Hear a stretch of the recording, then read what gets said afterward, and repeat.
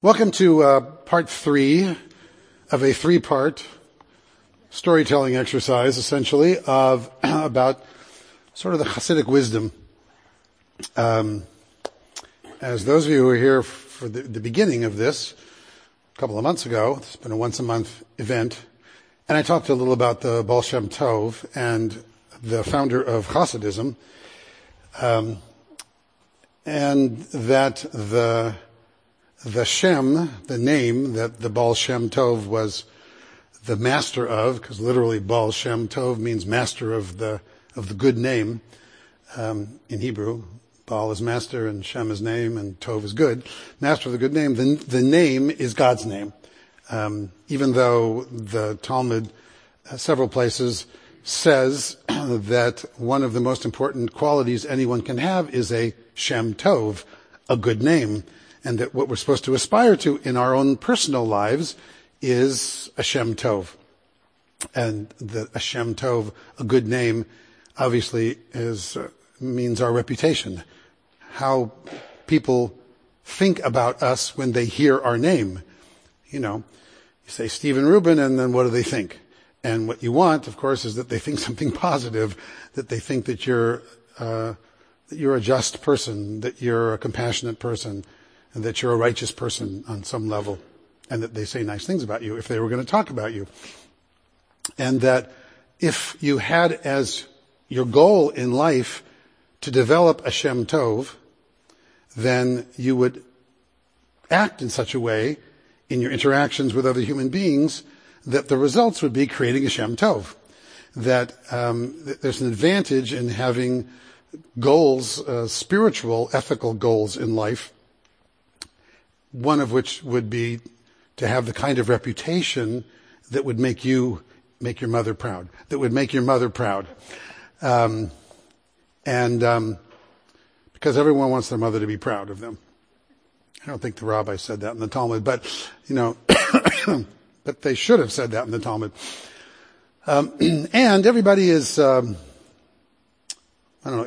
most people are insecure about themselves and about how they come across to people. It's one of the great challenges of human life is to conquer our own insecurities and not overcompensate for our insecurities and become bullies and things like that in life in general, fearing that that's the only way we can make a difference is, to be bigger and badder and meaner and tougher than someone else.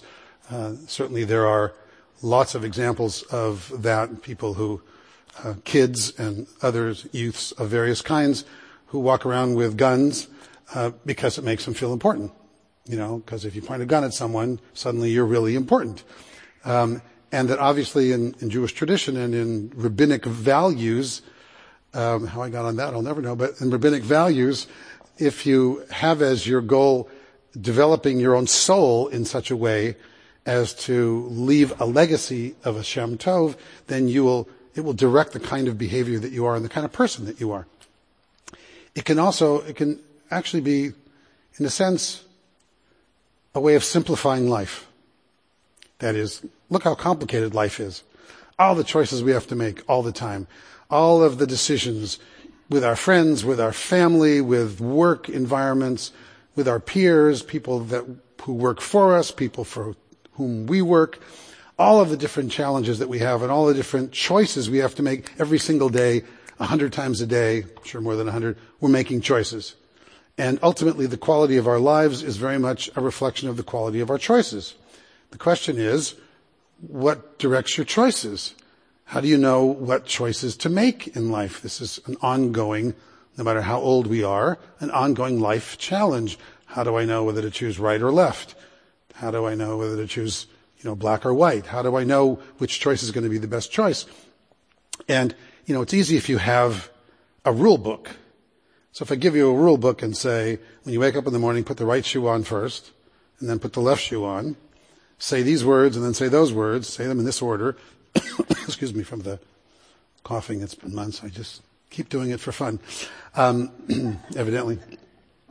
If you have a rule book that tells you how to act all the time, makes life easier. You don't have to worry about so many choices because you just follow the rule book. And fundamentalist versions of every religious tradition, in a sense, create a rule book, their own rule book that helps reduce the number of choices that you have if you're going to follow the rules and makes it easier to know what to do. In general, we have our own versions of that in Jewish tradition. Other people have their own versions of it. As I've often shared, I get up in the morning. There's a certain series of prayers, of blessings that I recite. Get up in the morning, I say, Modeni lefanecha, thank you, God, that I woke up. And then I say a blessing over all my body parts that work and the ones that don't work. I say blessings over that too, because of course, the rabbis say you have to bless God for the bad just as you have to bless God for the good. Either way, it's yours and you're alive. If you're alive, you're saying blessings, you know you're alive. So, I was in the hospital for a while. I'm surprised to see him. And the first thing I said was, I'm so glad you're alive and here. It's like, came out a little crooked that way, but he knew what I meant. Here he is. So, you say these blessings to, first of all, frame your life through a lens of gratitude. And secondly, I say them as a spiritual discipline. If I were a traditional Jew, I might say the same blessings, but for a different reason. Because I'm supposed to. Or because I think that's what God wants me to do. Oh, you're so sweet. It won't help. You have a Shem Tov. It's Carol. That's your Shem Tov. So, if you're a follower of any fundamentalist version of traditional religion, then in general you, in a sense, do things because at some version God said so, or you think that that's the right way to follow these particular rules or these particular rituals in a particular order. And part of the divide between, I guess, what I would loosely call liberal religion and traditional religion, they're not really good terms, but is that in progressive liberal traditions of all kinds, it's an understanding that these rituals and traditions and customs came about from human beings. That, when we light candles on this table on Friday night, and we have a Kiddush cup there, and we hold up the Kiddush cup, and we bless the Kiddush cup, and we light the candles, and we say those words, and we have a challah, and we say the blessing over the challah, and we tear the challah. Why do we do that? Well, why do we do that, actually? As long as I asked rather than a rhetorical question. So why do we do those things? Tradition. New York, Fiddler on the Roof's playing again. One of I think it's there, but yeah, it's there. One of our congregants is producing it. Catherine Schreiber is now producing. Catherine Schreiber produces lots of Broadway shows. Anyway, enough of that. So tradition is one, but tradition. So we do it because of tradition. Why else do we do it? It's a way of, thank you God for the bread that we eat is a blessing over sustenance. Gratitude for the food that we eat. Saying grace, so to speak, as we say in general American society. You bless the food. Why do you bless? In fact, the Talmud says it's forbidden to enjoy anything in life without a blessing.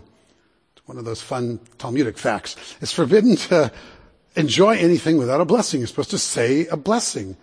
And in fact, the Talmud says, I use that phrase a lot, even though the Talmud doesn't say anything. It's people in the Talmud who actually say things, but it's easier just to say, in the Talmud you could find that it says, and I think I mentioned this in a previous week, that you were supposed to say 100 blessings a day. That was one of them. You're supposed to say 100 blessings a day. So, why would the Talmud say you're supposed to say 100 blessings a day? What's the point of that? So you live your life consciously instead of unconsciously. Yeah. So you have a spiritual consciousness to the arc of your day. I always think of it as, it's kind of every day should be a blessing treasure hunt. Right? And if you approach the world as if every day is an opportunity for a blessing treasure hunt, how could I find 100 blessings today? Imagine how your attitude would be about everything you're doing. It's like looking for the blessings in everything that's going on, in the good and in the difficult that happens in life. You know, you're in a traffic jam, you're driving somewhere, and you're on the freeway, and you're not going anywhere. Back to the idea of blessings, and life's filled with blessings and curses, and sometimes you can't tell which is which. You're sitting in traffic. How do you find a blessing in that? That's a real question. So it could be a time of calming you down. That takes a real effort, because usually it's exactly the opposite. You're like, because you're not going anywhere. Lovely couple invited us to go to Disney Hall a week or so ago to hear the LA Philharmonic. We said we'd love to go to Disney Hall. They said, come pick us up at like 5:15. So we did. They live up in Mandeville Canyon. We picked them up at 5:15, and 2.5 hours later, I finally got downtown, because it was like a nightmare going downtown. 2.5 hours of sitting every place you go. It's just like you're not going anywhere, You're creeping. 2.5 hours to get downtown, literally.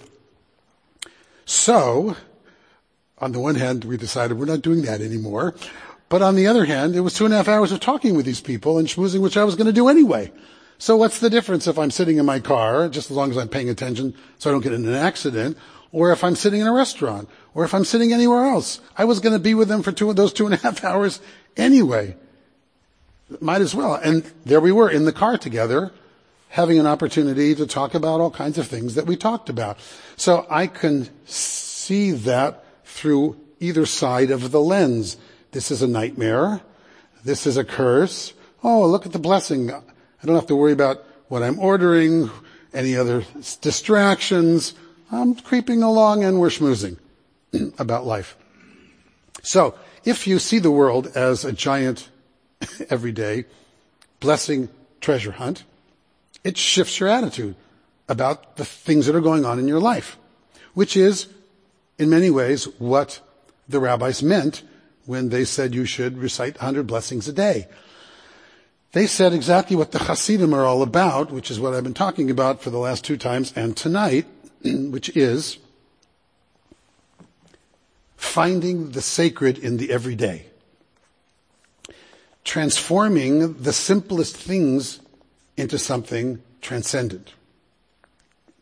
The Baal Shem Tov taught that every word you overhear, I love this one, it's not in any of those things I handed out, but just for fun, every word you overhear, no matter how seemingly inconsequential, is in fact spoken for your ears alone. That's kind of a crazy thing to say. Why did he say that? He was talking about, people gossip, people listening, whatever. It's true. In what way is it true? Huh? The advice I get from hearing people, find out what if they found a plumber or this, or I see it's It's like you never know where wisdom's going to come from. The Talmud says, Ezehu Chacham, who is wise, and answers Halomed Mikol Adam, the one who learns from everyone. Just because this person's the teacher, quote, at the moment, doesn't mean the person next to you isn't a lot wiser and can't give you something that's, happens to be exactly what you need today. While I'm talking about the Baal Shem Tov, maybe that you actually need a plumber more than you need a Baal Shem Tov that your neighbor can tell you. So the Baal Shem Tov says, imagine if you assumed every word that you hear is for you. You've got to figure out, what does that mean? What can I learn from that? How is that a blessing in my life? It transforms the everyday. It also is an opportunity to take something that you're not supposed to do, which is eavesdrop on other people, and turn it into God is speaking to you in some way.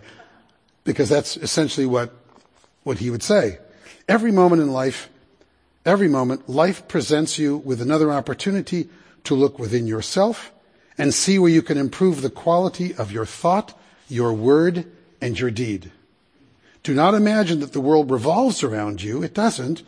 But you know that whatever is in the world is in you as well. Let reality be your Rebbe. Let the reality that you experience in life be your teacher. In that sense, that's what Rebbe is, your teacher. so many spiritual disciplines teach you, including Jewish spiritual discipline, the discipline of Jewish spirituality, a better way of putting it, teach you that you can learn some of your most valuable lessons from the people who irritate you the most. Usually your children, but you can, sometimes your partners or your spouses or for sure your exes. You can learn so many valuable lessons from your ex-husbands and wives and boyfriends and girlfriends and things like that. Truly, if you hold that relationship in that sense, you're able to learn so much about, first of all, yourself, obviously, because the goal in life really is having a spiritual consciousness in everything that you do. So that's why you start out traditionally with these blessings in the morning. You're not just getting out of bed and growling, I'm late, I'm supposed to be somewhere, I got no time to eat, I gotta shake a shower, or whatever you have to do. That's one way of starting your day. And the other way is, Moda ani lefanecha, melech chai v'kayam, shechazarti b'nishmati v'chem l'rabba emunatecha. Thank you, God, for giving me my soul back. It's like, you can't be running out the door, really. I've tried it. While you're doing that, you can't be doing that. You do one or the other. So if you have the spiritual discipline to begin with prayers of gratitude, it transforms your attitude about everything that you do. Particularly if you're looking for 100 of them a day. Then you're looking for them everywhere. So that's the point of that. Ultimately, the point is, of all of these things comes down to, so I'll go back to where I started. I know you don't think I remember where I started, but I do, which was the Shem Tov, a good name. Not God's name so much as your own name as the Shem Tov.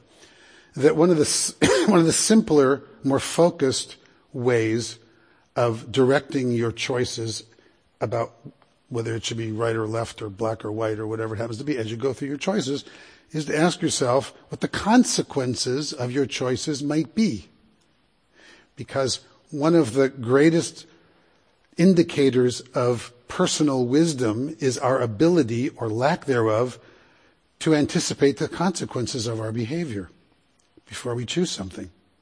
It's one of the things that we work with on kids all the time, because kids very young and kids very old tend to live right in the present. That's it. It's whatever's happening right this minute, and not think about the consequences. That's why we have in the legal profession, we have certain ages where you don't get tried as an adult yet, because you're not considered to be liable in the same way for your behavior, because it's understood that you're not so smart about what the consequences of this choice or that choice might be. Now with the latest brain research and all is clearly into your mid-20s and beyond, that certainly boys aren't responsible for their choices. They tend to act without thinking through what it means, really, what the consequences mean. Happens all the time. So it's because we understand that one of the qualities of adult wisdom is exactly that quality, the ability to, and before you act, to think about what's going to happen. Before you talk, how many relationships get buried because people say things and then go, oops. If I'd have thought for a moment, I wouldn't have said that, because, as the rabbis say, words are like arrows shot from a bow. Once they leave our mouths, we don't know where they're going to land and what damage they're going to do. It's just like that. So, and you can't put it back. It's out there. It's rattling around in the world doing damage. I don't know about you, but I have had the experience, because I talk a lot all the time, and I do it professionally and otherwise, of words that I said coming back to me way later than I ever said them. Years later, after I said something, comes back to me, bouncing around various places. Of course, in my profession, I have the experience of words I didn't say coming back to me as if I said them all the time. So that's just the nature of, I remember what you said, Rabbi, at that holiday sermon, and then they quote something that I'm sure I never said. But as long as they liked it, I figured it'd be okay. So something, because people hear not necessarily what you say. As you all know from your relationships with people, you think you're saying this and they're hearing that. And you're going, how did they hear that? I know that's not what I said. I said this. And people hear that because, we hear in our own context as well. So, anyway, so the fundamental principle of this good name thing, this Shem Tov, is in a sense for everyone to want to be a Baal Shem Tov, a master of the good name of their own name, of having their own name be emulating holiness. One of our tasks spiritually in Jewish tradition in life, I would say, is to imitate God. Certainly throughout rabbinic literature, as God is compassionate, we are supposed to be compassionate. As God is just, we are supposed to act justly. To sort of hold God up and the qualities of God that we enumerate through our prayer services and through the Torah and through rabbinic literature, the good ones anyway, as qualities that we would want to emulate in our lives. Imitatio Dei, I think, is the technical non-Hebrew term, but, imitating God. It's kind of like what Christians say when they say, what would Jesus do? Right? What would Jesus do? In theory, it's what would be the best, highest way of responding to this particular challenge. That's what you mean when you say something like that, right? What's the best in me? If the best in me were to respond to this, what would that look like? As opposed to the person who is ruled by my passions, or my anger, or my frustrations, or my instincts that aren't always the best. And what sets us apart from the animal kingdom as a whole is our ability to make these choices that are actually contrary to our own instinct. We all know that in general, animals respond and function according to instinct. You can mostly predict what they're going to do. If you know the instinctual behavior of a certain different species of animals, you know what they're going to do. Human beings are not so much. Some ways, but not so much. What makes us able to rise above that is that we are able to conquer our animal instincts in life. That's, in fact, the rabbis of the Talmud literally ask, who is strong? And their answer is the one who's able to conquer your own passions, your own animal instincts, to have your brain control your body and not the other way around. So that before we act, we think, what is this going to mean? What kind of person am I going to be if I choose this rather than that? If I respond this way rather than that way? If I hold my tongue or if I say what's on my mind? If I strike out physically or otherwise, or I don't? Who am I then? And we become not only what we think about, but we actually become to other people not what we think about, but we become what we say and do. Because I don't know what you're thinking about. You could all be like, I don't know, not in the room at the moment, somewhere else while I'm jabbering on. Who knows where you are? I have no clue. And you never know what's going on in someone else's mind. All you know is what they say and what they do. So what they say and what they do is who they are to you. And likewise for you. Who you are to everyone with whom you interact is simply two things. What you say and what you do. That's who you are. When I work with bar and bat mitzvah kids, which I'm almost exclusively not doing anymore, although I do have a bat mitzvah and a bar mitzvah coming up next month, the only one of the year, I talk about this with them. Who are you? How do you determine how people are going to see you in life? If you had a magic wand and could wave it, and people would look at you any way you wanted them to look at you and see you and think about you any way you wanted, what would you want them to think about you? How would you want them to perceive you? What would you want them to say about you? In fact, I use this and say, imagine you were overhearing a couple of friends of yours who didn't know you were there, and they're talking about you. What would you want them to be saying? What would you want to be hearing about that? To get back to the same notion that we have some control we don't have. People will say whatever they want to say, but some control we do have. At the very least, if our goal is a Shem Tov all the time, we hold that as sort of the flag at the end of the race, then we know that's the direction we want to go.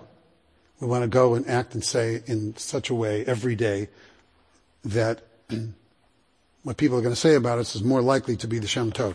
So, I did pass these out because I want to read some of these with you, and they illuminate some of the lessons of what I think Hasidic tradition is really all about.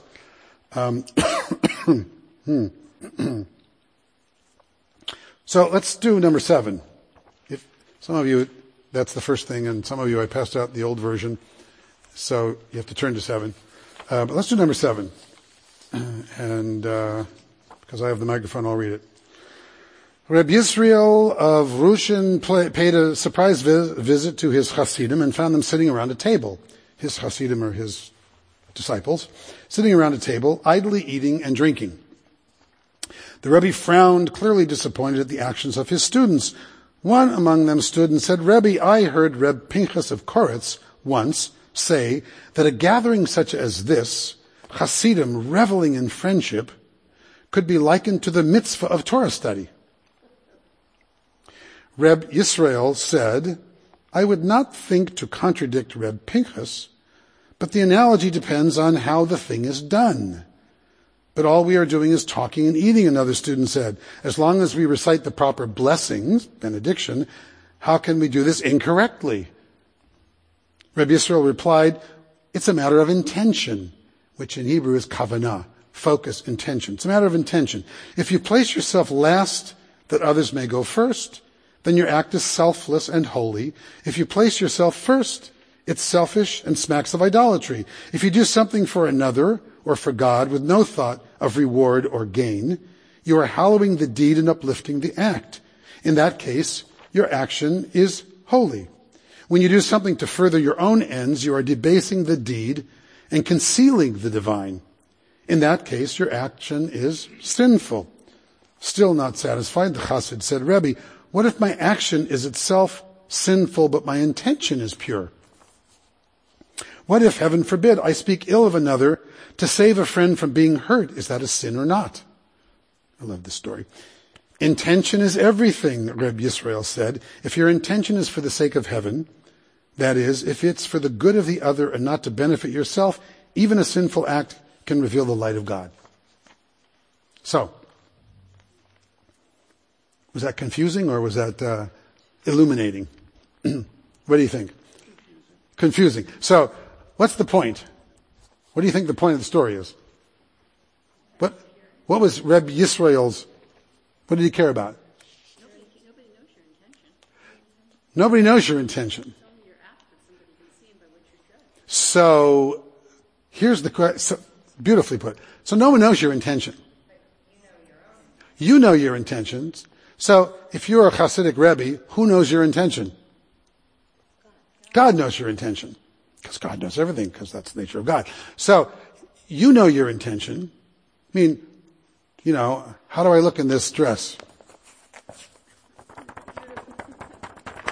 Do I look fat in this?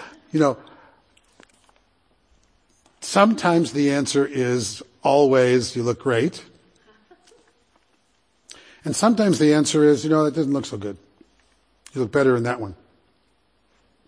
Because sometimes she really wants to know, how do I look in this dress? And I'm the only one there. It's not that she's looking for a compliment. She wants to know how she looks in the dress. How is it fitting? How is it whatever? There's a million things that one could look in the dress or not in a dress. Or is it the right one for where we're going? Is this the right thing to wear for whatever? Sometimes the answer is, I love you. Doesn't matter how you look. Sometimes, no, don't wear that one. And Reb Yisrael cares about our intention in all of our actions. That we should intend them for good. That we should intend them for the sake of heaven, in this kind of a Jewish traditional rabbinic expression. L'shem Shemayim, for the sake of heaven, meaning to do a mitzvah. And sometimes you lie to do a mitzvah. There's lots of times when a lie can be a mitzvah. Like, somebody find an example of when a lie can be a mitzvah. Otherwise I'll have to. Save somebody's feelings. It should save someone's feelings. When in fact it doesn't matter, blue or red, but answering in the right way for that person saves someone's feelings. That otherwise would be hurt needlessly. I mean, there are times when people's feelings have to be hurt for their own good. That happens. You have to tell the truth about things, even though you know it's going to hurt someone's feelings. There are other times when, in fact, it's not the case at all. You might as well not hurt someone's feelings, right? Those are what we all call white lies or something like that, right? They're l'shem shamayim. They're with the intention of making someone feel better about themselves, feel okay about themselves or the situation or whatever. It's going to be fine. It's going to be okay. This happens to everyone. Whatever, Say it to little kids. They wet their pants or whatever. I mean, it's okay. It happens to everyone. It happened to me. Blah, blah, blah. Whatever, whether it's true or not. It's something to say. It's not about whether that's a factual statement. That's not the point of the statement. It's telling the truth. The point of the statement is healing. The point of the statement is helping.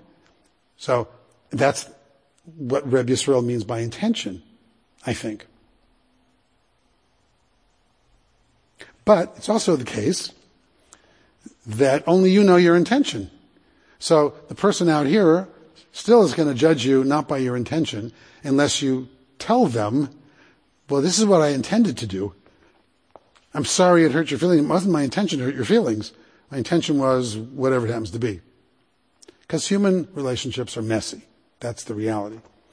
In this particular story, the point was, there's several points in this story. Because the first thing that the chassid said to his Rebbe was,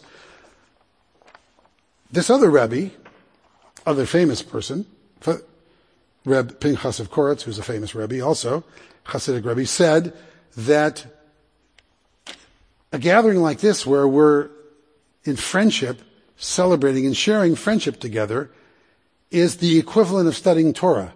Let's start with that statement. What do you think of that one? It's a cop-out?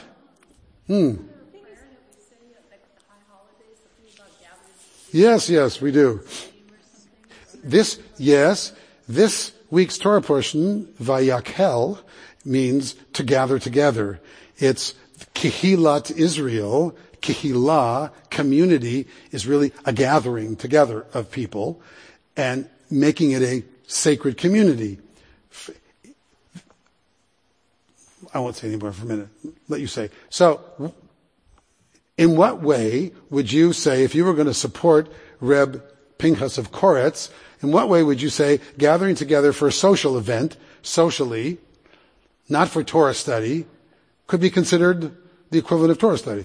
Janet? Goes back to what you were saying before. It depends on what they're saying to each other. If they're learning from each other, which you just said, what everybody says, you're learning from what everybody says, then you could be learning just as much from the social event. So it could be that the gathering, regardless of even if its intention was social, let's go out and have dinner together, that the result of that gathering is that you learn, that you expand your mind, that you learn from each other, that if you're open to, and often it's because you're open in friendship that you're able to hear someone else share things with you and learn things. So that's one possibility. What's another possibility, Carol? There is the blessings of community. And how wonderful and lucky that people have each other, that they can be in each other's company, because life would be that much poorer if we didn't. Right. So when we have things like at KI, like KISS, which is our women's group, right? What's it stand for? Society of Sisters, right? Kehilat Israel Society of Sisters. KISS. You go on a weekend retreat, right? So it's not all Torah study on your weekend retreat. It's being together. It's the being together part, and then there's also the bonus of, Rabbi Amy's there and doing things and you're doing whatever you're doing. But it's really the going and being togetherness that creates a sense of the sacred. You're there in a context of KI out, in Palm Springs or wherever you were, Palm Springs somewhere, right? Having this event. And in fact, in traditional Judaism, Shabbat, one of the ways you celebrate Shabbat is not going anywhere and sitting around a table, And for the Hasidim, for sure, the Hasidic Tish, the table of the Rebbe was like the place to be. Not just because the Rebbe is going to give you words of wisdom, but because in the gathering together as a community, you reinforce a sense of being a part of something bigger than yourself, which is what Torah is all about. Torah, yes, it's about behavior and doing the right thing and the ethics and the Ten Commandments and all those other things and our history and all what it means to be part of a Jewish civilization, but it's also about belonging. I mean, how many times those of us in a Reconstructionist congregation hear some Reconstructionist rabbis say, what gives Jews their identity is not primarily belief, but belonging. It's about belonging to the Jewish people. That's what this is saying. The saying that it's the equivalent of Torah study then becomes like a metaphor. It's not really about studying Torah. It's using the expression, it's the equivalent of studying Torah, because studying Torah is seen like the highest spiritual act you can do is study Torah. So what he's saying is, there are other ways of having a spiritual experience than studying Torah that are also great, and they're also valuable, and they're also sacred. And in fact, gathering together in friendship, in chavruta, with the chavra, is one of those. Just like we have a whole series of what we call tikkun olam activities, right? Healing the world activities. They're not Torah study, but they're the equivalent of that in our minds. We built this building, when we designed this building with great thought. Part of that thought was those windows over there, and those windows over here, and that window over there, which is now covered up because you can't see it anymore, because we grew too much and now we have an office in there. We didn't used to. What's on the other side of those windows? Library. What's on the other side of those windows? Chapel. So, the architects said, Reconstructionist congregation is all about community. So, we're going to build a synagogue that reflects a community of rooms, that reflects the different ways that Jewish tradition recognizes you can aspire to sacredness and holiness in your life in the context of a synagogue, so that study and prayer become equivalents. This is the prayer space. I mean, it's other spaces obviously, but it's the prayer space. This is our sanctuary. That's the library. What do you do in a library? You got books. We're the people of the books. So they built that on purpose with those windows, literally as a way of connecting study of Torah to prayer, to whatever goes on. This is the chapel, but the chapel we use as a multi-purpose room for all kinds of other things, gatherings together, board meetings, or there are all kinds of things like that. Used to be anyway. So, that's the notion is that, and out here, used to be able to sit where you're sitting, look through that window, and see an olive tree.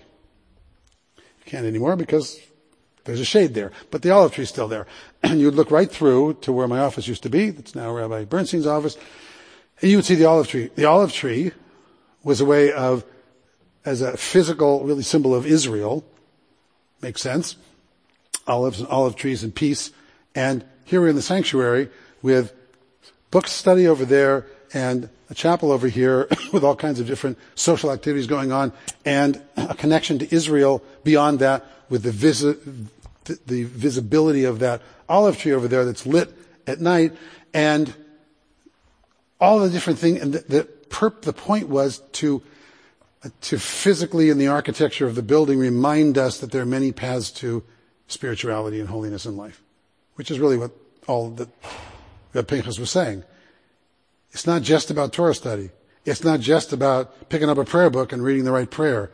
There are 100 different ways of experiencing the sacred in your life if you're open to it. Tikkun Olam is one of those. There are people, their religious experience is going out and making dinner at Turning Point Shelter. I had the privilege of being out in North Hollywood at the Valley Shelter, which I was one of the people able, at the very beginning of the Valley Shelter when we started. They celebrated their 30th sort of anniversary, and had some of us who were the founders of it at the time there, and speaking and doing whatever. And it was very cool to see this place is still around 30 years later.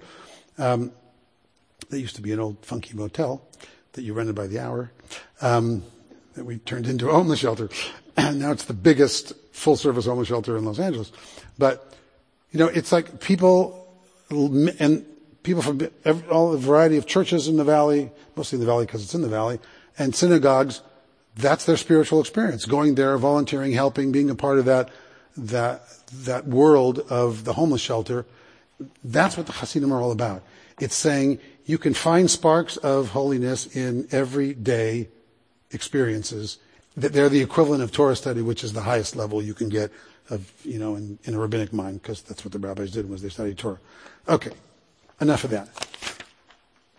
Unless anyone's desperate to say something else.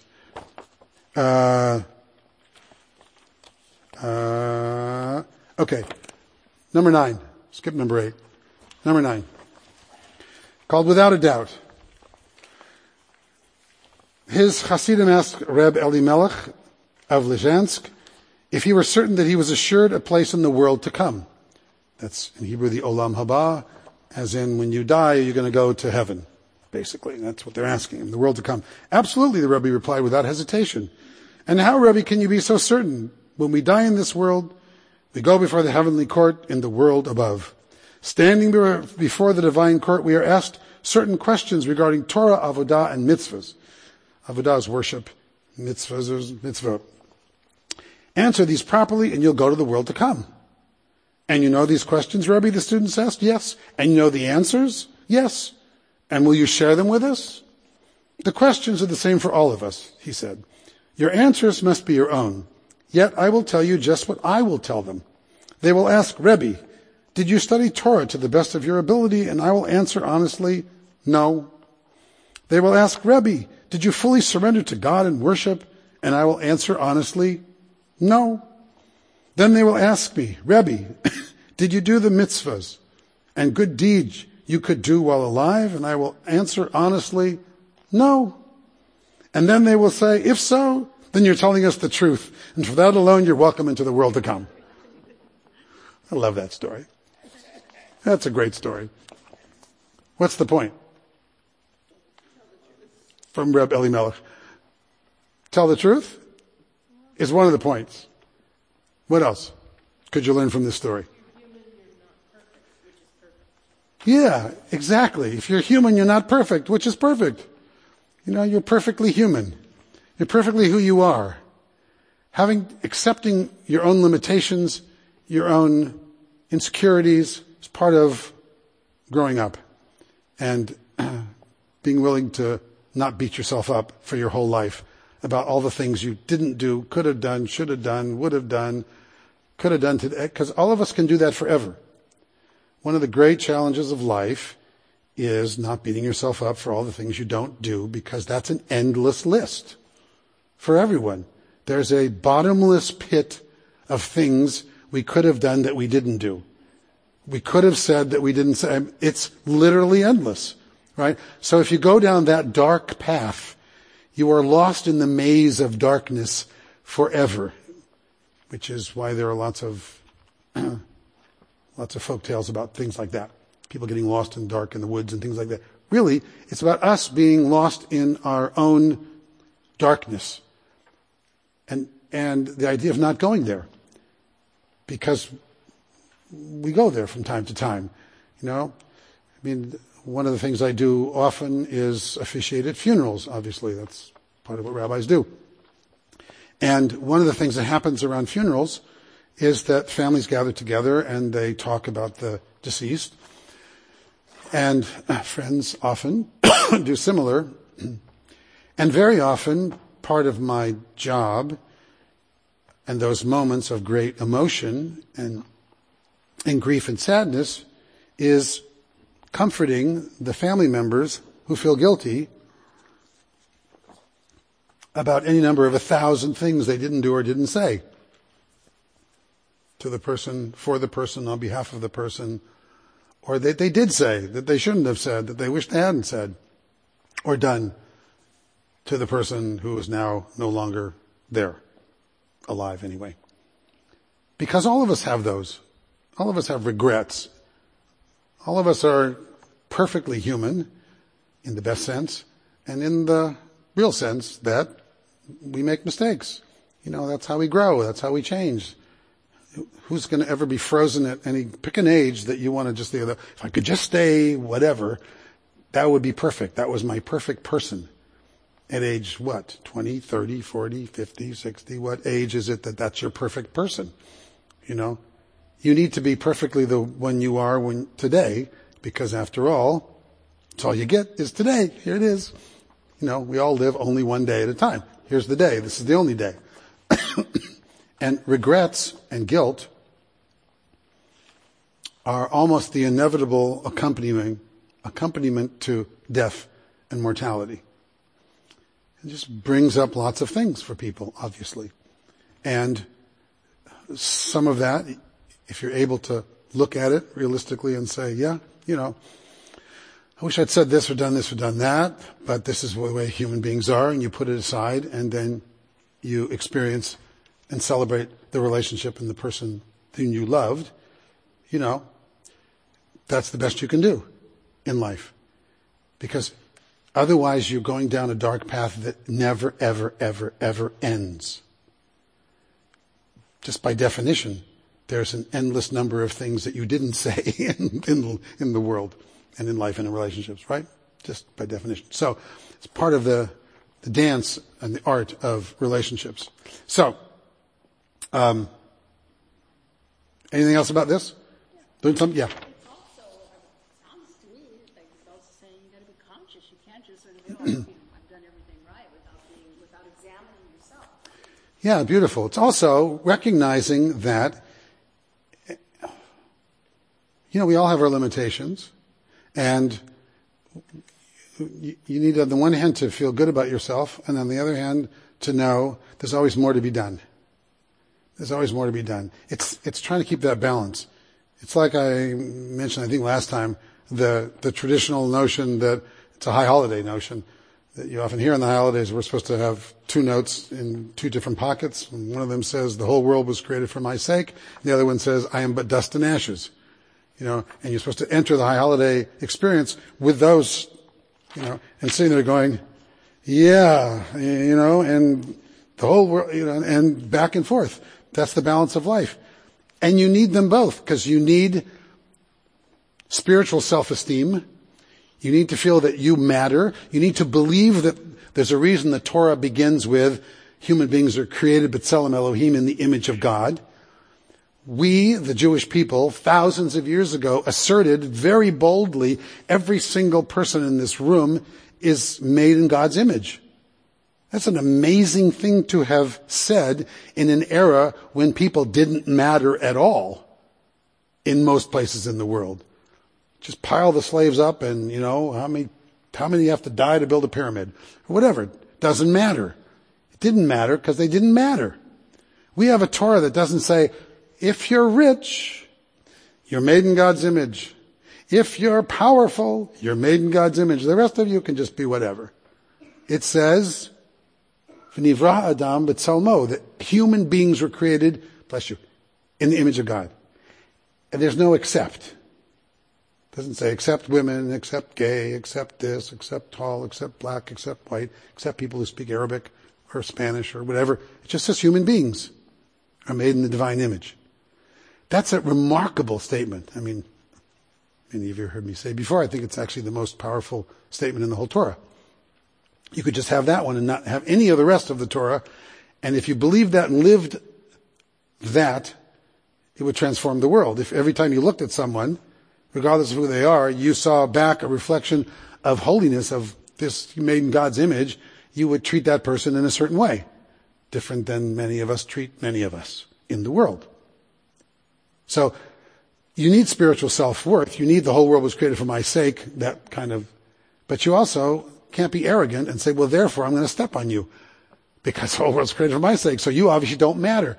Guess what? It was created for your sake too. It was created for everybody else's sake too. That's the realization that our lives come and go like this. I'm but dust and ashes means, where did I come from? Who am I? I'm this body that came out of dust and ashes. That's what the same Torah, same chapter, says, God kind of scooped up the earth and said, okay, fashioned a man and blew into the nostrils the breath of life, and here we are.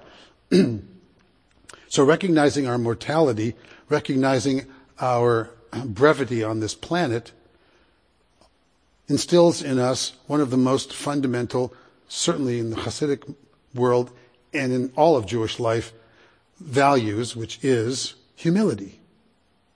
One of the most important religious, spiritual values you can have is humility. Recognizing that even though the whole world for us is all about us, because that's how else it's hard to meet any other way, because this is where we live, inside here, at the same time, if that's the only way you live, then you become, one of the bullies of the world. One of the herders of the world.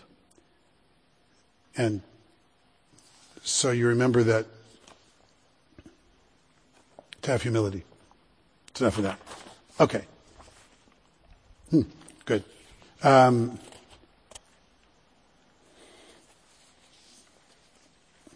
Okay, number 10. We'll do number 10. It's cute. Also, I like it.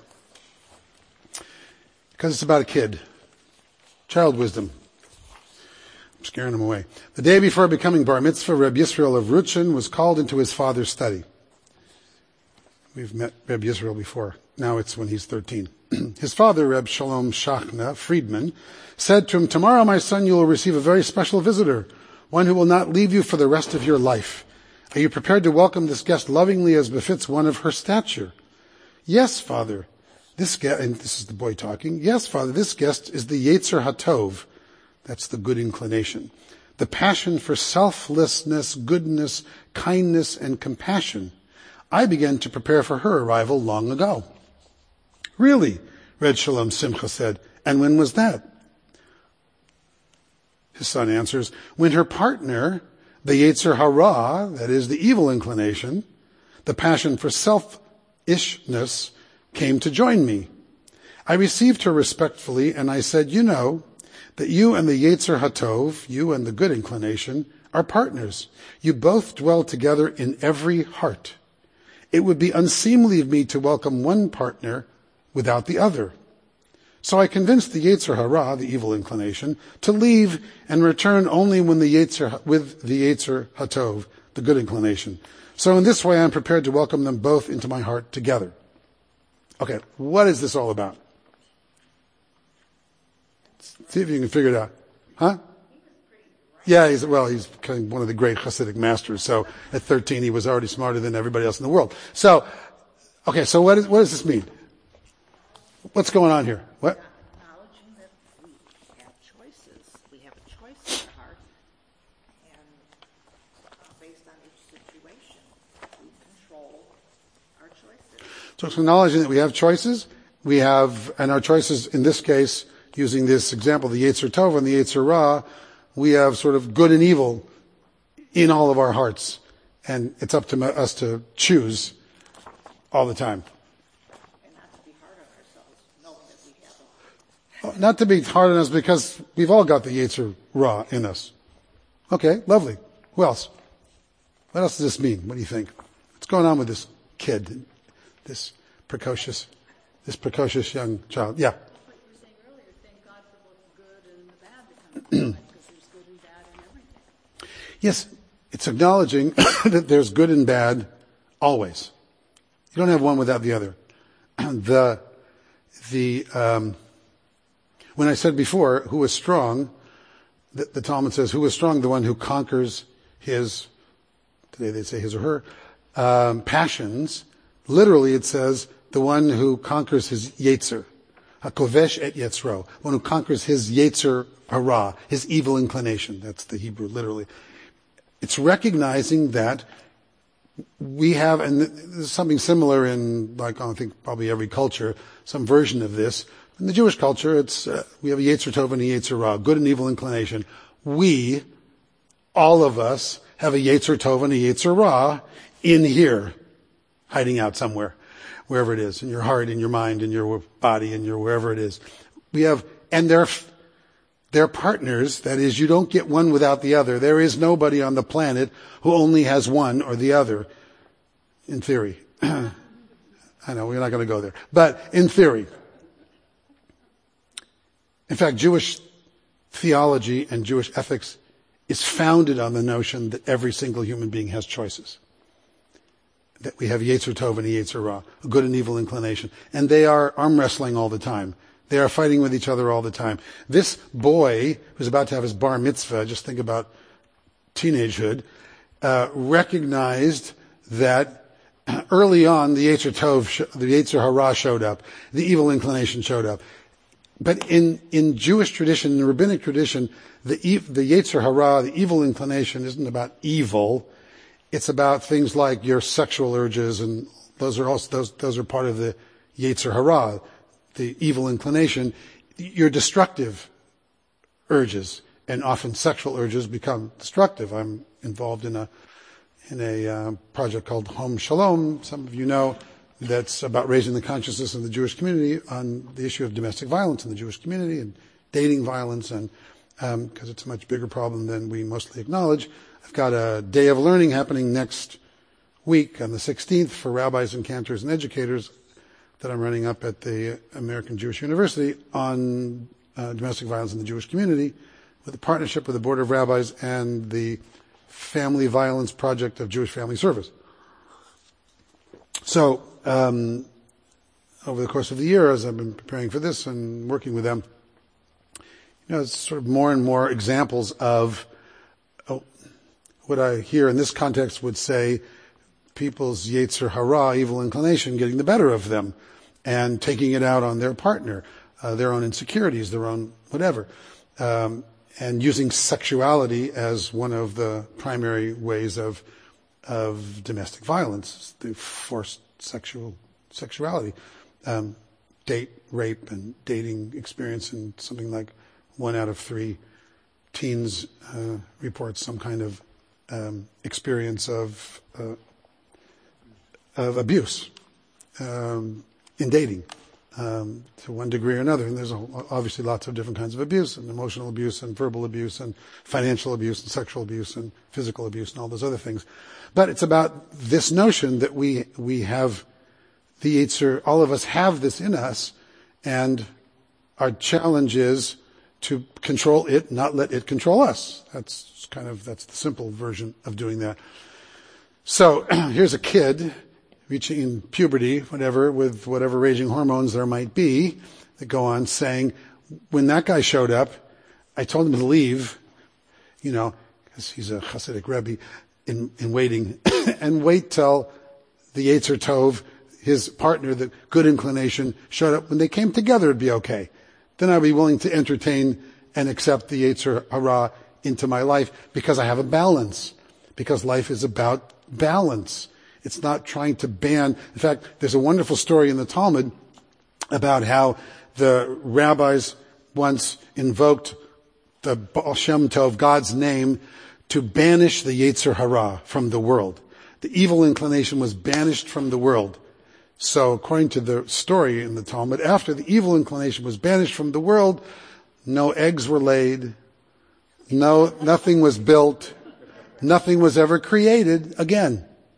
So they had to bring the Yetzer Hara back, the evil inclination back, because that same energy misused is the energy used for creativity and building and procreation. Obviously, you can rape somebody or you can make love with somebody. It's not the same act, but it's the same act. You know what I mean? In that sense?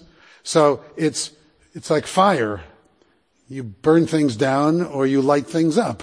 It's the fire. How you use the fire is what matters. There's fire out there. That's candles and wax, and a wick. But it's different depending upon how you use it. Same with the Yetzer Hara, with our evil inclination. And the idea is to recognize we have it, but we also have our good inclinations that can overcome, transcend, and balance out all of those energies so that they get channeled in a way that's creative and productive and serves the L'Shem Shemayim, serves God, that is, in that sense, serves a sense of the sacred, so that relationships become sacred. Relationships can become horrible and abusive, or they can become the source of holiness in your life, which is what they're supposed to be. That's why the tradition says when two people get married, there's really three.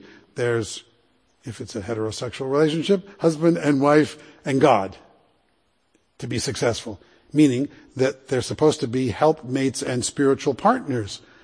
That's why today, I did a wedding a couple of days ago. What day is today? Monday. Saturday night, had a wedding. One of our young kids who grew up in this congregation, Kate Barsky, sweet young lady, got married, 23, got married. Why was I going there? I don't know. Anyway, they had a ketubah along with the marriage license. That's where I was going.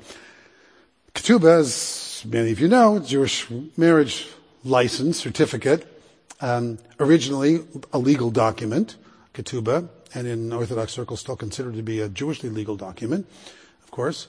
The ketubah was originally, in case you don't know, a prenuptial agreement. Jewish civilization being ancient was always very male-centered, so it was easy for a husband to divorce a wife, hard for a wife to divorce a husband. So a couple thousand years ago, a rabbi named Meir created this document, it's called the ketubah, which essentially said that if the groom left the bride after the wedding, and then she'd be entitled to 200 zuzim and some other things, camels and stuff.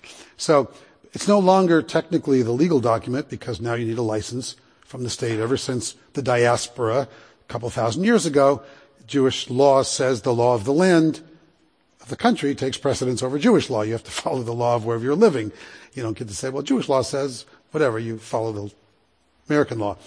So you need a marriage license if you want to be legal. But people today, as did Kate and her lovely husband James, they had a ketubah, not because they wanted a prenuptial agreement, but because the ketubah then is a symbol of the fact that the joining of their lives is more than a legal agreement, that it's fundamentally the spiritual partnership between them.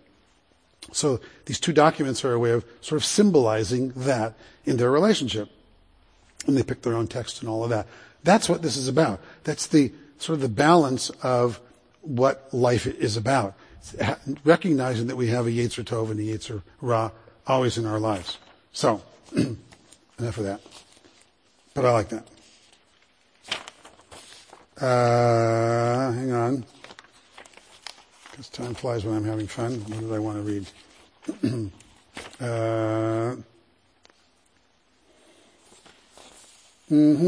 Go to number 13. You can go back, but I'm going to randomly pick a few. Then I want you to tell me any, if you know any.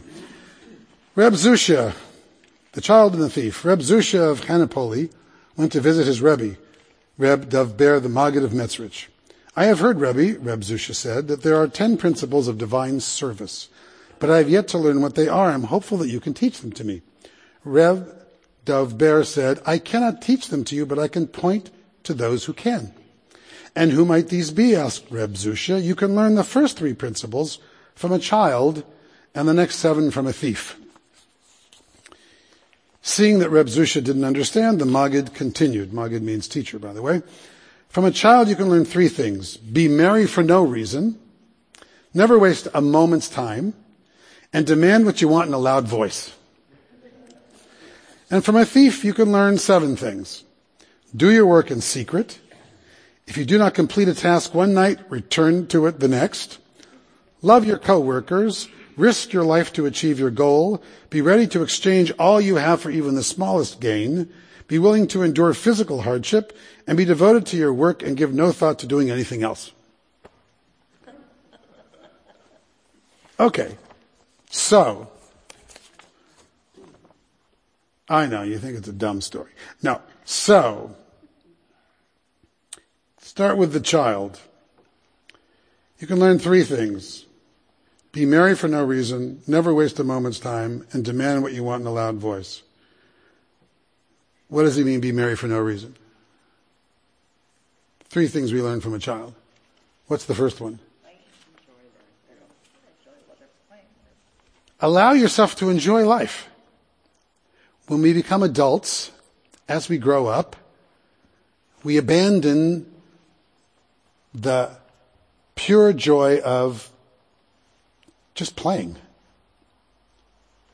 And we have to have a reason. We go, let's see, I can fit that in between 9 and 10. I'm going to go to the gym. I'm going to go play racquetball because it's healthy for me. I would schedule my time and do whatever, and all of a sudden it becomes a scheduled activity that you're doing, as opposed to what he suggests, the abandonment of kids, just like, everyone's story about getting kids birthday presents and they play with a box. You know what I mean? That kind of thing. It doesn't really matter. That's not the toy that matters so much. It's just, if they're young enough, it's just, play with the stuffing in the box. It doesn't really matter. It's the ability to enjoy the moment. Part of this is the ability to be present in the moment. Yeah. Okay, so I feel something about myself. When I'm at home working, because I work at home a lot, and I get too serious, I'll go outside with the dogs, and I'm not throwing the ball to the dogs, I'll bounce a ball. Literally bounce a ball. People would say I'm crazy. What's that lady doing in the backyard? Bouncing a ball, but it reminds me of when I was a kid. But other people might say you're crazy. Beautiful. And it clears your head of, right? Instead of planning, thinking, doing, writing, how can I move this into that? It shifts your whole consciousness into bouncing the ball, into being present in the moment. And letting go. It's about letting go of all of the thoughts of, we think too much as we get older. We think too much. We're always thinking and planning and doing and judging. Mostly it's about judging, actually. It's we judging everything we're doing or not doing. Oh my God, I don't have time. How come I'm not doing this? How come I'm not doing this? I forgot to do that. Shouldn't I be doing this? Whatever you're doing, you're judging that you should be doing something else. It's very hard to be doing what you're doing because you're thinking of the things you're not doing while you're doing what you're doing, right? It's like you drive yourself crazy and everybody does it. It's like, I know I'm doing this, but I have 5 other things to do. Maybe I should be doing the other one, and then you're not really doing anything because you're half here and half there. So bouncing the ball is exactly going, I'm right here, right now. That's it. Free it up, let it go. Okay, beautiful. So that's the first thing you can learn. Be merry for no reason. From kids you learn never waste a moment's time. How do kids teach you never waste a moment's time? Because they don't have a time awareness. It's like, tell a little kid, I hang out with the preschool all the time because they're my favorite group. So, they're on my level. So I bring my guitar, I sing with the preschool kids and do whatever. And, it's like, tell the 3-year-old, it's going to be your birthday in 2 weeks. What? 2 weeks? Tomorrow? Next week? 10 minutes from now? It's like there's no sense of time at all. It means nothing at all. So, why is that a good thing? What's the good thing about being in the moment again? There's a common theme here. Being in the moment. Being present in your life. Back to the very first thing that was said about consciousness. Being present in your life. And demand what you want in a loud voice. I love that one. It's a profound lesson, actually. One of my favorite contemporary songs is Sarah Bareilles. Sarah Bareilles has a song called Brave that's out there.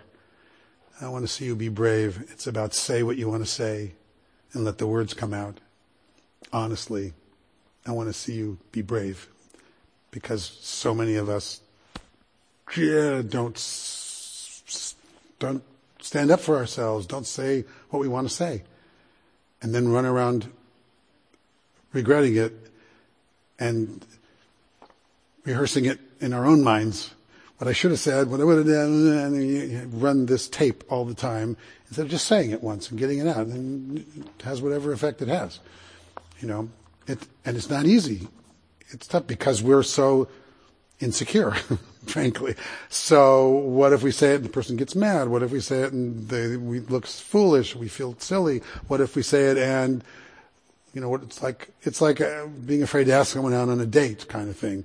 Or go to a teenage dance and watch kids, like afraid to ask someone to dance because what if they say no? because nobody ever wants to get rejected. So you never want to ask someone something unless you know in advance they're going to say yes. So most people, what they do in relationships is they try to manipulate the relationship anyway so that they get what they want without having to ask for it. Because if they ask for it, what if the answer is no? Because as if we're so fragile, we're going to just fall apart if the answer is no. And sometimes people do fall apart when the answer is no. But mostly we don't. We're a lot more resilient than we give ourselves credit for most of the time in life. But still we have this insecurity. So that's the thing about kids, little kids without that insecurity, till they've learned the insecurities. Before that, they just say out loud whatever they're thinking. No filter. Boom. That's not okay for adults to have no filter. We don't feel comfortable around adults with no filter. We label them one thing or another, and we pat them on the head or we do whatever. But there's a certain freedom and awareness in that, and being able to ask for what you want in life. In general. Liberating. Takes courage. That's why I love that song, Brave. Yeah. I had a sergeant in the Army who taught me something. He said, don't be afraid to ask. I'm not afraid to refuse. Don't be afraid to ask. I'm not afraid to refuse. And that was a very liberating. That's great. Whatever works. Yes, my wife always, she used to teach confirmation class, part of confirmation class every year. She would do this little section that she liked to call Guilt 101. But it was assertiveness training. She used to do assertiveness training with 10th graders here all the time for many million years. One of the things that she used to say to them is, if you don't ask, the answer is definitely no. If you do ask, you just improved your odds 50% at least, right? So might as well ask. Ask for what you want. Okay. So that's it with a kid. Now from the thief. You can learn 7 things from this thief. Number 1, do your work in secret. How do you learn that from a thief? And why is that a positive thing? Do your work in secret? What does that mean? Do you think? Learn to be alone. Learn to be able to be with yourself. See, if you're a writer, you got to do that. As Janet said, she's like, close the door and write. Unless you're doing that with a partner, it must be hard to write with somebody. It's okay to do that? You do that too. Don't try to rely on other people. Yeah. Rely on yourself. So some of it is self-reliance. Being able to be self-reliant is value. Do your work in secret, because of course thieves have to be in secret, because if they're out in public they get caught. Obviously the whole point of being a thief is stealing something without being caught. So everything they're going to do is going to be related to picturing a thief. But the point is, how does it relate to us? Doing your work in secret. Yeah. Does it also have anything to do with humility? Also has to do with humility. Absolutely. Does it have anything to do with humility? It's like, look at what I'm doing, everybody. Do your work because it's your work. You don't need the spotlight to do your work. Have enough humility to be able to do the work for its own sake. That's the part of doing. You're either doing the work for its own sake or because you're going to end up in the newspaper, with a picture going, look, I did whatever. Nice to get that. There's nothing wrong with that either, but that's not necessarily the reason. Yeah. Just also, if you have something that you want to get done, don't let anybody else interfere with it. Ah, beautiful. Yeah, if you want to have something you want to get done, do it. And somebody else interfering, the more public you are in trying to do that, the more you're asking for interference and people to tell you no, you can't do it. Also, do your work in secret, because otherwise someone's going to say no, don't do it. Right? And how many things wouldn't have gotten done if they'd listened to people saying no, don't do it. Okay, number 2, if you do not complete a task in one night, return to it the next. What's the point of that? Well, first of all, if you're a thief, I guess, Don't think that you're a procrastinator. If you don't finish something and you know you're going to go and finish it. So come back. Even if you didn't finish something, don't see it through to the end. The value of seeing something through to the end. How many things didn't happen because somebody just quit just before being successful? Right? How many times in life? Yeah. I've heard that before, and I don't know why a thief goes back the second night. He wasn't successful quite. Trying to break in, didn't do it, maybe? Probably left evidence that he broke in. Or maybe left evidence, wanted to come back and finish the job. No, he wouldn't. Oh, he wouldn't go back. Yeah, I don't know. Don't ask me. It was Reb Zushias who said this. What do I know? But I think the point was perseverance. Yeah, the point was, it's so easy to quit. I'm frustrated. I couldn't figure out the lock. I couldn't figure out the combination to the safe. I'm gonna like get some more help and then come back and try it again tomorrow night, as long as I can get in again to do it. The value of perseverance, certainly in all the things I've ever studied and read in my life, in my short, brief life, is that perseverance is probably the number one quality of success among people.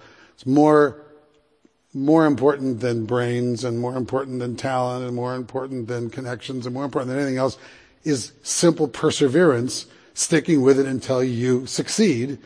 That, it's the Thomas Edison story, obviously, about all the things he invented, and his statements that, you failed 1,000 times or whatever, and he said, no, I just had 1,000 different ways it wasn't going to work until I figured out how it was going to work. You just perseverance. Okay, and the next is love your coworkers. Have respect for the people that you work with. If you like the people you work with, you'll have a better life. If you're going to work with them every day, it's one of the worst things in the world is hating to go to work.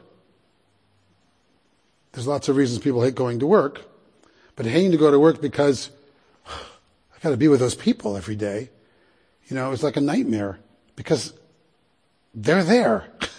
And unless you're the boss and can fire them all and start all over again, you don't get to vote on that. No one asked you, would you like to change all your coworkers? When you apply for the job. And if you don't like your coworkers, let us know. We'll be sure to clear them all out. It just doesn't work that way. The coworkers are who they are. They're the coworkers. Someone else gave you those coworkers.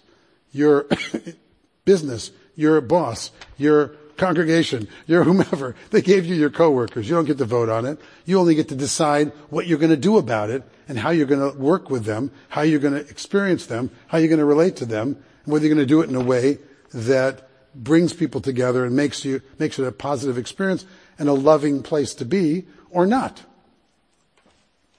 You can't control other people. That's the other thing. Your coworkers are who they are. You can only control you. You can't control the circumstances of life. You can only control your attitude about those circumstances when they happen. That's part of what this is about.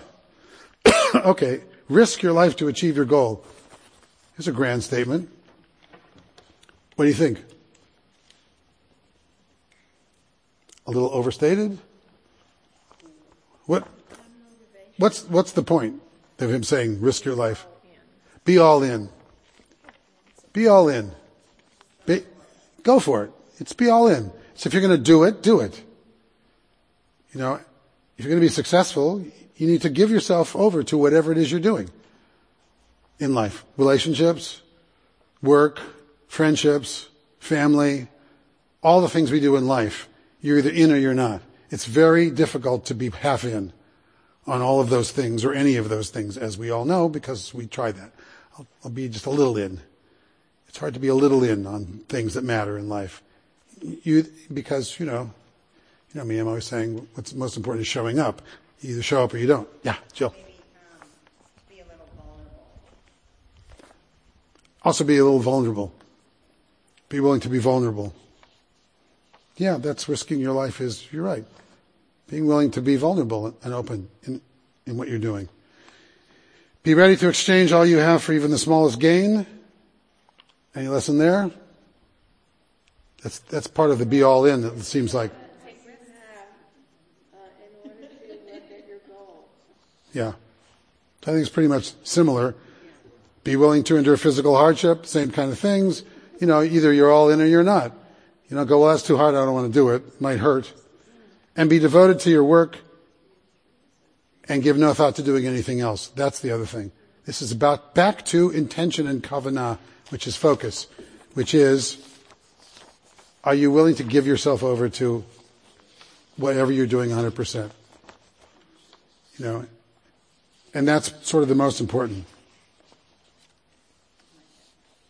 Okay. One more, number 14.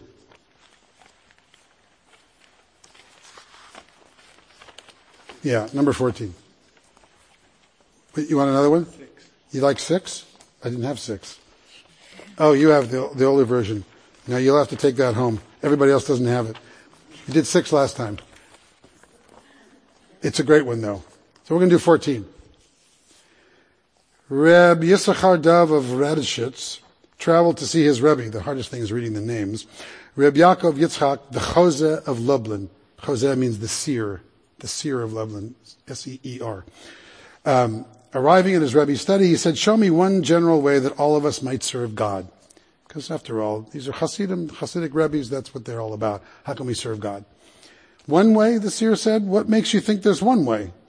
Are people all the same, that a single practice would suit them all?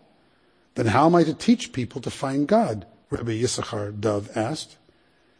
It's impossible to tell people how they should serve. For one, I think I had this conversation with you about 5 minutes ago. For one, the way is the way of study. For another, the way is the way of prayer. For another, the way is the way of fasting or feasting. For another, the way is the way of service to one's neighbor. I just said all of this. Then, I must have read this. Then what shall I tell those who ask me for guidance in this area? Tell them this, the Chozeh said. Carefully observe the way of your own heart. See what stirs your passion for God and godliness. And then do that with all your heart and with all your strength. We read every service, every bar mitzvah, every bat mitzvah, stands up here and says, Ve'ahavta et Adonai Elohecha. We read the Ve'ahavta. Every service. It's in the Torah. Follows the Shema. We have the Shema and the Ve'ahavta in the service, in the Torah. And the Ve'ahavta begins, Ve'ahavta et Adonai Elohecha b'chol levavcha v'chol nafshecha v'chol me'odecha. Love Adonai your God with all your heart, with all your strength, with all your being. However you want to translate, b'chol levavcha, with all your heart, b'chol nafshecha, with your whole soul, your whole spirit, v'chol me'odecha, with all your strength. Or it could be with all your stuff. Me'odecha also means all of your possessions, everything that you own, to love God. The rabbis asked, well, what does that mean? How do you love God? Ve'ahavta. We have it several times in the Torah. You're commanded to love God. It's interesting because you're commanded to love God, and you're commanded to love your neighbor as yourself. Similar. Ve'ahavta l'orecha kamocha, Leviticus 19:18. Love your neighbor as yourself. Love God and love your neighbor as yourself. And the rabbis say, the way to show that you love God is by loving your neighbor. Because guess what? Your neighbor's made in the image of God. So if you want to show that you love God, love your neighbor. Not so easy. Easier to love God. I love God. Bless you, God. And everybody can say that. Loving your neighbor, now you got trouble. Most people don't love their neighbors. Most people are irritated by their neighbors. It's like that neighbor who keeps whatever and grows that tree and shouldn't cut the leaves. Things are dropping in my backyard and the dog's barking and all the good reasons not to love your neighbor. Much harder to love your neighbor than to love God. Loving God is like, airy-fairy, whatever, nothing, But in Jewish tradition, it's not so much about, I love you, God. That's why it says, B'chol levavcha, b'chol nafshecha, b'chol me'od. Loving God in Jewish tradition is doing something, is how you act. It's not about feeling. Because love isn't about feeling. Love is about acting. Love is about behavior. We, in the modern American world, tend to think of love, as a feeling. But love isn't about feeling. It's nice that you have feelings. But back to where we've had this conversation many times tonight, nobody cares about your feelings. They care how you treat them. You can have all the beautiful feelings you want in the world, and then if you're screwing somebody over in business or any other way, that's all they know about you. They don't know about the love in your heart. They only know about the actions of your body and your mind and your hands and your feet and your mouth. That's what they know about. And love is the same. How does someone know that you love them? Yeah, but because even telling them you love them is an action. Saying I love you is doing something, but mostly people know you by what you do, not by what you say. How you act. Your kids, same thing. When you're doing parenting workshops and all that, it's nice to have rules for them. and say, do what I say, but what they do is they do what you do. So because it's your actions that matter in life. Your actions are the role model for each other, for your kids, and for your partners, and for anyone else, your friends, your family. It's what you do, whether you show up or whether you don't show up. You know, if you love me but you're staying away, what kind of love is that? You know, I'm not feeling well and you're like phoning it in. You know, that doesn't feel like love. So that's here too. Here is, when we talk about loving God, we mean how you act in the world in such a way that enhances godliness in the world. That's how you show you love God. How you treat other human beings is your way of demonstrating, quote, love for God. Yeah. Rick. To modern, current followers of Hasidut, do they read the same stories that we're reading? Do they get taught these same stories? Well, they probably don't get taught the way I teach it because, you know, who knows how I'm teaching it. But yes, I mean, these are traditional Hasidic stories rewritten in a little easier English by Rabbi Rami Shapiro, who retranslated them in their own way. And I like the book, so that's why I use these versions of them. But yeah, these are all traditional Hasidic stories. So they read them too. Use these stories as well? Yes. For purposes do they use it? I'm. A study group for. Well, I don't know. To tell you the truth, I don't know exactly. I know these are traditional Hasidic stories, so as far as I assume, the answer is yes. Depends. You know, if you're more likely if you're a Chabad Hasid to study the Rebbe and the writings of Menachem Schneerson or the down the line of the Rebbes, but which none of these are exactly. They're from other Rebbes. But yes, this is a traditional way of study, is sharing Hasidic stories among Hasidim too. Whether they come to the same conclusions that we would come in this room, that I can't tell you, but because we see the world through our own eyes. Whoops, time's up. So, in any event, I wanted this because this is really, for me, the most important lesson, which is following your own heart. That there isn't one right way of prayer. There isn't one right way of sacred service. There isn't one right way of healing the world. There isn't one right way of being Jewish or being any kind of spiritual religious person. There isn't one right religion in the world. There's human beings who are all, according to our Torah, created in the image of God. It doesn't say Jewish human beings created in the image of God. Abraham came a lot later than the opening chapter of Genesis. You know, first there was 10 generations and then Noah, and then 10 generations more, and Abraham came, and we always call Abraham as the founder of sort of Jewish civilization. But clearly, whoever wrote the Torah meant to say that all human beings are made in the divine image. We may interpret it different ways. We may create our own unique rituals and customs and traditions based upon our own communities and how they grew in the world. But fundamentally, when we are supposed to love our neighbor as ourselves, there are two principles involved. Number one is you're supposed to love yourself. That's the whole world was created for my sake. Because if you love your neighbor as you love yourself and you hate yourself, I don't want to be your neighbor. So you need to love yourself, number one.